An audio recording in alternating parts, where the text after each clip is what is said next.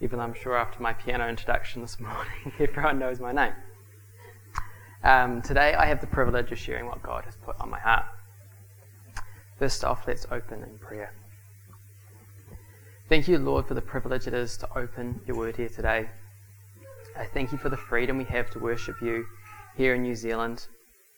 And I just pray that this morning I'll be your messenger to deliver what you have for me, so that everyone here will hear some teaching and be able to implement things into their lives and just take something away into their week and moving forward. Amen. Alright, so the first thing you're probably wondering this morning is, what am I speaking on? I've titled my sermon this morning, A One-Sided Deal. The deal I'm talking about here is that between God and man, bearing in mind the deal is far from a perfect word to describe this relationship, but bear with me.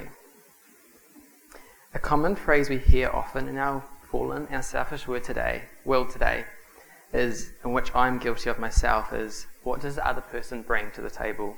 In other words, what is their side of the deal in this relationship?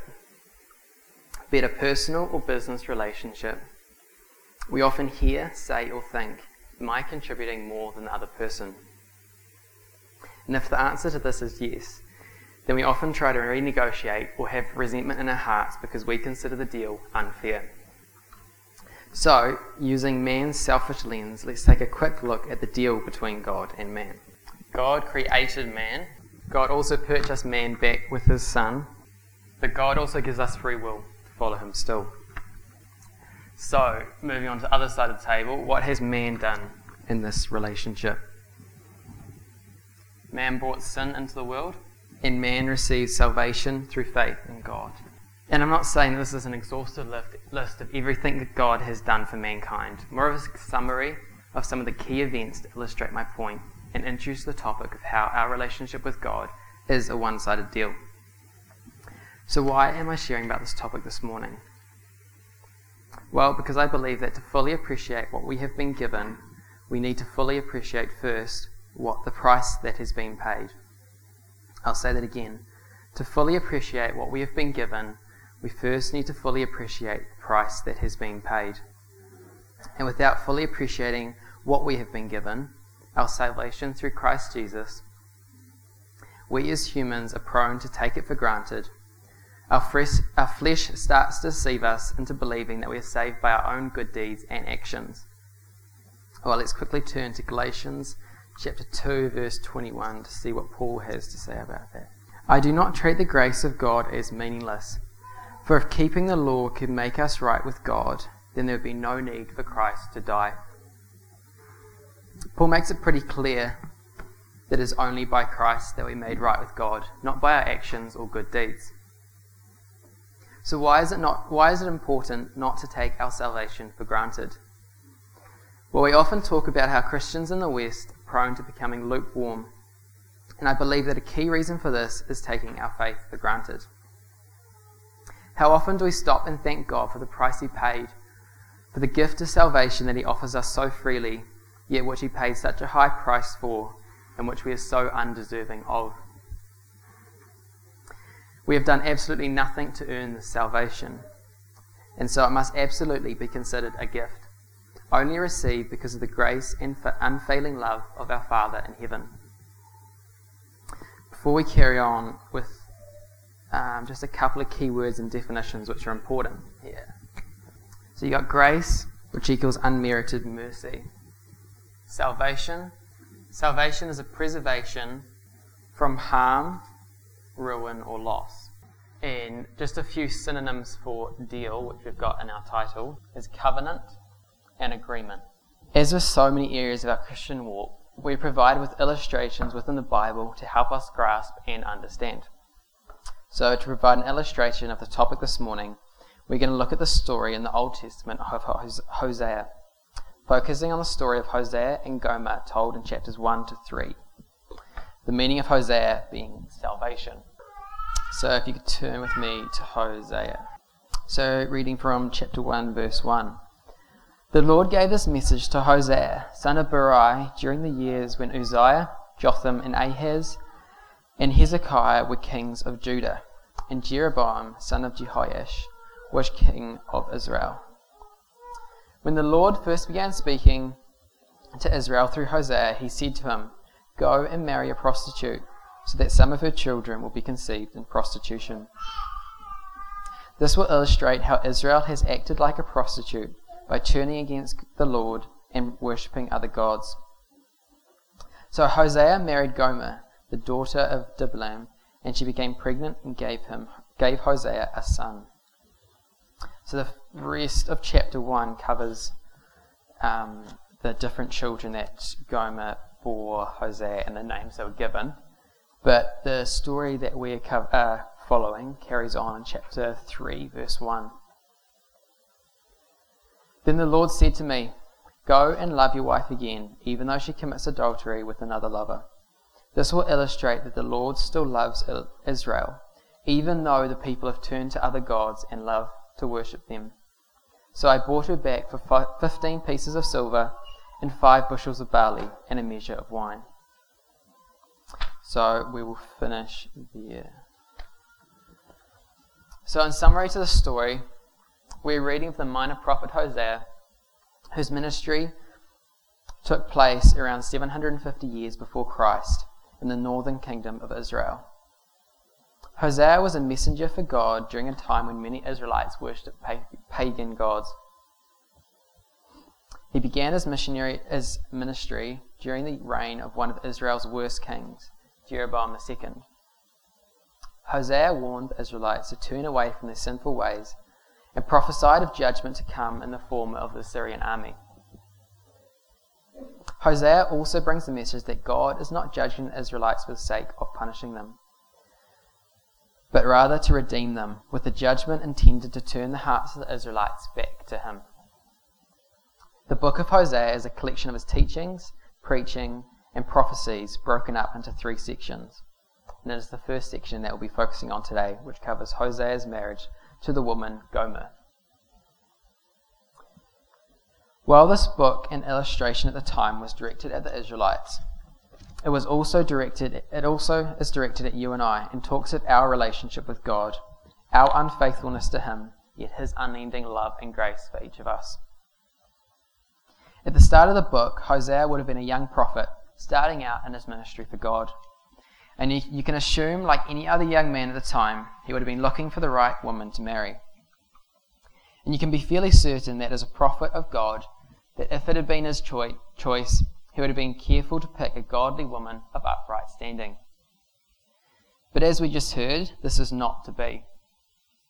God commands Hosea to marry a prostitute woman, or other translations probably put it better as a promiscuous woman. The book is not clear on whether Gomer had already had a number of relationships with other men before she married Hosea.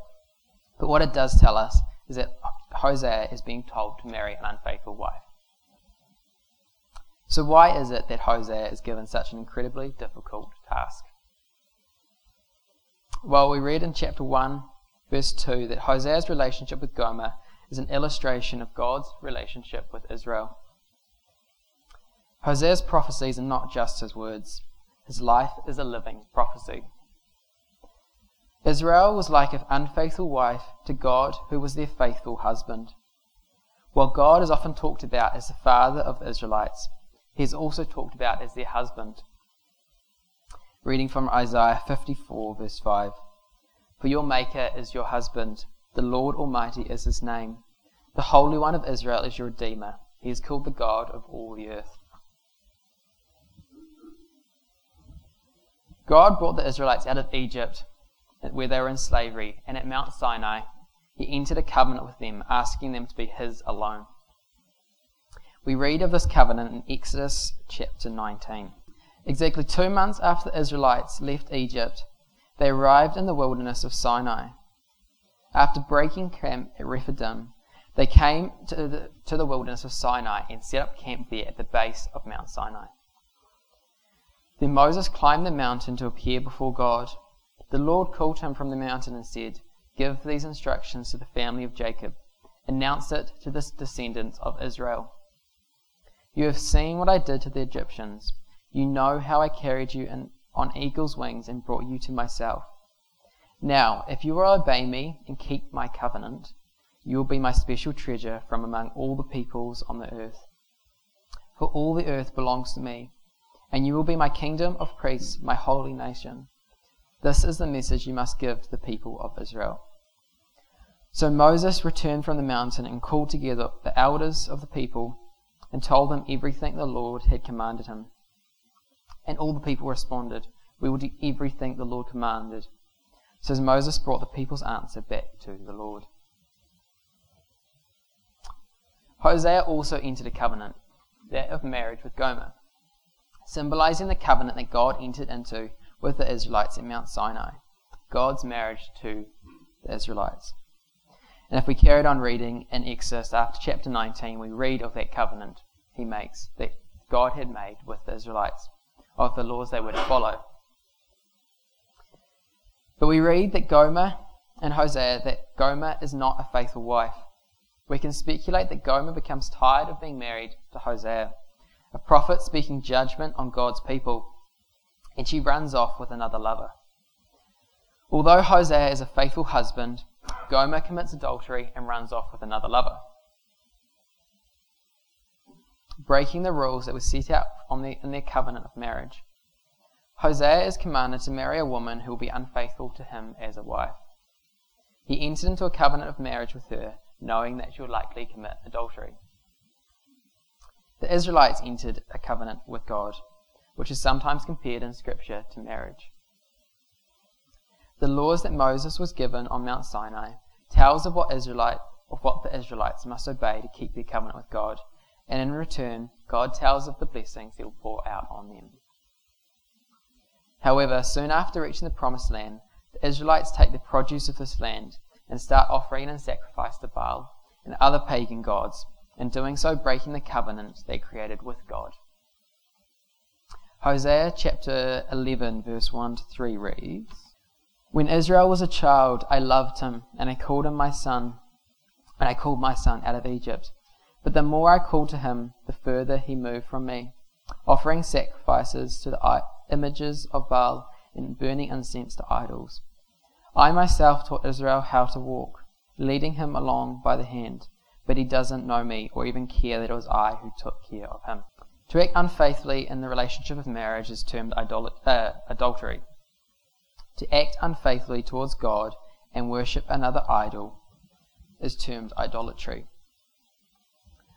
So, another way to think of idolatry is to commit adultery in our relationship with God.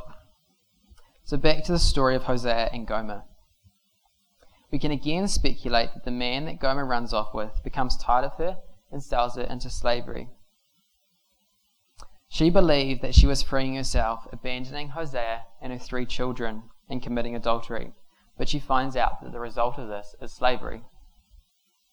So how does God tell Hosea to treat Gomer? The Old Testament sets out that adultery is the grounds for divorce, and that those who commit adultery must die. But God commands Hosea to purchase back his wife. He must buy back what is already his. Even though she threw his love away and committed adultery, he must redeem her. Hosea purchases Gomer for 15 pieces of silver and 5 bushels of barley and a measure of wine. When the Israelites sacrificed offerings to and worshipped other gods, they broke their covenant or deal with God, giving grounds for him to divorce Israel. In Exodus chapter 22, verse 20, we read, "In the covenant that God set out with the Israelites, that anyone who sacrifices to any god other than the Lord must be destroyed." But instead, God decides to pursue Israel and renew the covenant out of his love, grace, compassion, and faithfulness. Just as Hosea must have known that Gomer would be unfaithful as a wife, God knew that mankind could never meet our end of the deal, or side of the covenant, because we could never fulfill God's law and instructions. So were the Israelites set up to fail with the law? Let's turn to Romans 5, verse 20, to see what Paul writes about. God's laws were given so that all people could see how sinful they were. But as people sinned more and more, God's wonderful grace became more abundant. So just as sin ruled over all people and brought them death. Now God's wonderful grace rules instead, giving us right standing with God and resulting in eternal life through Christ Jesus our Lord. So one interpretation into reading this and understanding this is thinking of the law as a mirror rather than shackles. So in a mirror you see what you look like, and so in that sense the law was meant for people to look into and see how sinful they really were. And it is through seeing how sinful our nature actually is that we see our need for a Saviour. To renew his covenant and redeem the Israelites and all mankind, God also had to pay a price, just like Hosea. Only the price that God paid was that of his Son. 1 Peter 1 verse 18 reads, "For you know that God paid a ransom to save you from the empty life you inherited from your ancestors. And the ransom he paid was not mere gold or silver. It was the precious blood of Christ, the sinless, spotless Lamb of God." And in Exodus chapter 24 verse 8, we read how Moses sprinkled the blood of sacrificed animals over the people to confirm the covenant between the Israelites and God. God paid the ultimate price to renew his covenant with his people. It was the blood of Jesus, his Son, which renewed his covenant with them. Turning to Luke chapter 22 verse 20. After the supper, he, this is Jesus, took another cup of wine and said, "This cup is a new covenant between God and his people, an agreement confirmed with my blood, which is poured out as a sacrifice for you." God's covenant was renewed with Israel and with all mankind when God sent his Son to die for our sins, to be crucified as a perfect sacrifice on this cross, and to take judgment of the world on his shoulders, to fulfill the law which no man could fulfill. God's original covenant set out laws, which if his people obeyed, he would keep his covenant with them. But they could not keep their side of the covenant. So God sent his Son to make both sides of the covenant, a one-sided deal. Romans 5, verse 7 to 11. "Now most people would not be willing to die for an upright person, though one might perhaps be willing to die for a person who is especially good. But God showed his great love for us by sending Christ to die for us while we were still sinners. And since we have been made right in God's sight by the blood of Christ, he will certainly save us from God's condemnation. For since our friendship with God was restored by the death of his Son, while we were still enemies, we will certainly be saved through the life of his Son. So now we can rejoice in our wonderful new relationship with God because of our Lord Jesus Christ, who has made us friends with God." God sent Hosea, remember the name means salvation, to save Gomer from harm. God also sent us a Saviour, his Son Jesus, to save us from destruction. So what do we bring to the table? We bring nothing but our sin and shame, and God took that all and put it on his Son. Is this deal unfair? Of course it is, which is why our salvation is a gift, not something we have earned. It is only explained by God's agape love and never-ending grace for those who repent and turn to him. But for clarification, just because God's grace is abundant doesn't mean that we should continue intentionally sinning as believers to allow God to continue showing his grace. Paul writes in Romans 6, verse 1 to 2, "Well then, should we keep on sinning so that God can show us more and more of his wonderful grace? Of course not. Since we have died to sin, how can we continue living in it?" We are all God's creation. He created us, so we belong to him, just as Gomer belonged to Hosea as his wife. Yet just as Gomer had the freedom to be unfaithful and leave Hosea, we too have free will to be unfaithful and commit adultery in our relationship with God. God's purchase of humanity with his Son, Jesus, on the cross was purchasing back what was already rightfully his. Gomer did not deserve to be redeemed. Her behavior did not merit such mercy. Israel did not deserve God's faithful betrothal. Their unfaithfulness did not merit such mercy. You and I do not deserve our salvation. Our sin does not merit such mercy. So why did God redeem us? Why did Jesus pay the ultimate price for our redemption? Why does God continue to give his unconditional love to people who continually throw it away? It is only by his grace that we are redeemed, unmerited mercy. Mercy we did not earn by our deeds or actions. It is not because we deserve it. Even if we are faithless, he will remain faithful. This is reason to rejoice that God does not treat us as our sins deserve. Psalm chapter 103 verse 10 to 18. He does not punish us for all our sins. He does not deal harshly with us as we deserve. For his unfailing love towards those who fear him is as great as the heights of heavens above the earth. He has removed our sins as far as us from the east as from the west. The Lord is like a father to his children, tender and compassionate to those who fear him. For he knows how weak we are. He remembers we are only dust. Our days on earth are like grass. Like wildflowers we bloom and die. The wind blows and we are gone, as though we had never been here. But the love of the Lord remains forever for those who fear him. His salvation extends to the children's children of those who are faithful to his covenant and to those who obey his commandments. At a manger in Bethlehem, God entered the slave market, where all of us were putting ourselves up for auction, prostituting ourselves and our humanity to a lesser life. But on the cross, Jesus paid the full price for our freedom. He brought us back. He values his relationship with us so much that he offers us an open-ended covenant, so that if we repent of our sinful nature and put our faith in him, that he will take us back as his own. Just as the parable Jesus told of the prodigal son, that if we've come to the Father, he will welcome us back with outstretched arms.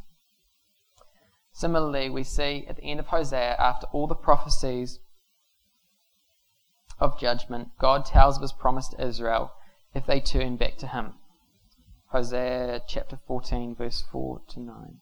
The Lord says, "Then I will heal you of your faithlessness. My love will know no bounds, for my anger will be gone forever. I will be to Israel like a refreshing dew from heaven. Israel will blossom like a lily. It will send roots deep into the soil, like the cedars in Lebanon. Its branches will spread out like beautiful olive trees, as fragrant as the cedars of Lebanon. My people again live under my shade. They will flourish like grain and blossom like grapevines. They will be as fragrant as the wines of Lebanon. O Israel, stay away from idols. I am the one who answers your prayers and cares for you. I am like the tree that is always green. All your fruit will come from me. Like those who are wise, let those who are wise understand these things. Let those with discernment listen carefully. The paths of the Lord are true and right, and the righteous people live by walking in them. But in those paths sinners stumble and fall." Going forward into this week, I'd encourage you to meditate on what God has done for you. Think about how often you stop and thank God for all he has done for us, for his unfailing love and grace, for paying the ultimate price of his Son on the cross to renew his covenant with us. May we never take for granted what God paid so much for, or the grace of God through which we receive our salvation in a one-sided deal. And if there's anyone here who has not accepted this free gift of God, of salvation through Christ Jesus, then I would encourage you to speak to one of the elders, so we've got Mike, Phil, Kevin, and Mike. And now I'm going to close in prayer, and then I'll hand back to Mike for another song. Lord, I just thank you for this opportunity to have opened your word here this morning. I pray that my wisdom will be forgotten, but your words and your teaching that I pray that I've shared here this morning will be remembered, and that people will be both encouraged and challenged to implement your will in their lives. Amen.